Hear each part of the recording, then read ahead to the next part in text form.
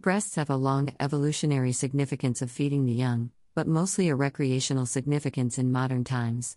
Their use, misuse, and abuse is a subject of heated debates in many social settings, but still, little is understood about keeping them healthy throughout a lifetime.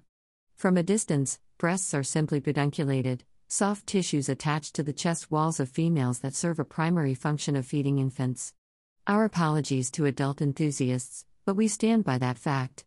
Breasts vary in size, texture, and even consistency across populations, races, and demographics, but their underlying structure is essentially the same. Think about brewing alcohol, if you can. The farm provides raw materials that are added together and cooked in a huge pot. After cooking is done, alcohol will flow via pipes to their destination of filling up bottles to prepare for general consumption. A breast is made up mainly of fat, blood vessels, lobules, lobes, ducts, and a nipple. The lobules are stimulated by hormones to synthesize milk and other nutrients, and their products are then sent to the lobes where they are further processed and mixed with more nutrients and antibodies.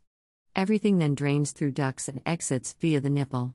Every single month of a woman's reproductive age, breasts are always working to prepare to feed any offspring in case of conception during any given menstrual cycle, hence their primary function. However, if there is no conception and no offspring around, this is when their primary function can be recreational. In a sense, the function of breasts can be summarized as the two F's, feeding and fooling around. Broadly speaking, the breast can be thought of as made of two parts, the lobules and ducts. Cells that line or make up these structures normally grow and die in a cyclical fashion as they respond to hormonal stimulation of the menstrual cycle.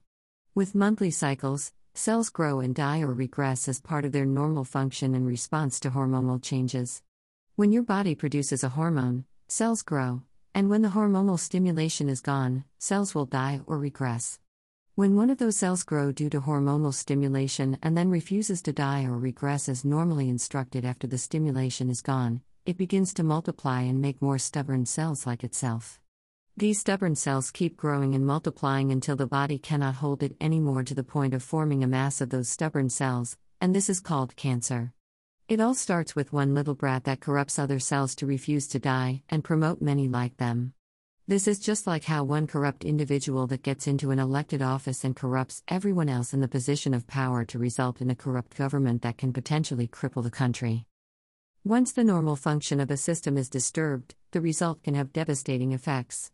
What gives rise to these stubborn cells remains a crucial subject of intense research. We have only managed to uncover, learn, and understand some of the factors that increase the chances of developing these corrupt cells, also called risk factors. Greater than if you can eliminate these so-called risk factors that you can control, you may be able to significantly lower your chances of developing breast cancer in your lifetime. One very important concept, but usually forgotten, is that breasts grow and mature in three distinct phases. The first stage is the prepubertal phase when breast cells are there, but due to lack of hormonal stimulation that starts at the onset of puberty, they remain hidden until phase 2 starts. Phase 2 is when breasts grow in response to estrogen and progesterone, and this is noticeable from puberty. In this phase, breasts can grow to their adult size, but would still be immature until phase 3 as well as the final phase of breast development, which starts after childbirth. Phase 2 is completed after the first childbirth, and breasts mature in the third and final phase. In phase 2, breasts are fully grown but immature, and this is the time when breasts are most susceptible to environmental insults that can lead to cancer. Women who spend the most time in phase 2 have a higher than average chance of falling victim to breast cancer because of this reason. In general, women who choose to start families later in life have a higher lifetime risk of breast cancer. However, breast cancer is known to have multiple risk factors, so eliminating other risk factors can lower your lifetime risk of breast cancer even when you choose to stay in phase 2 of breast development for your entire life, that is, when you choose not to give birth at all.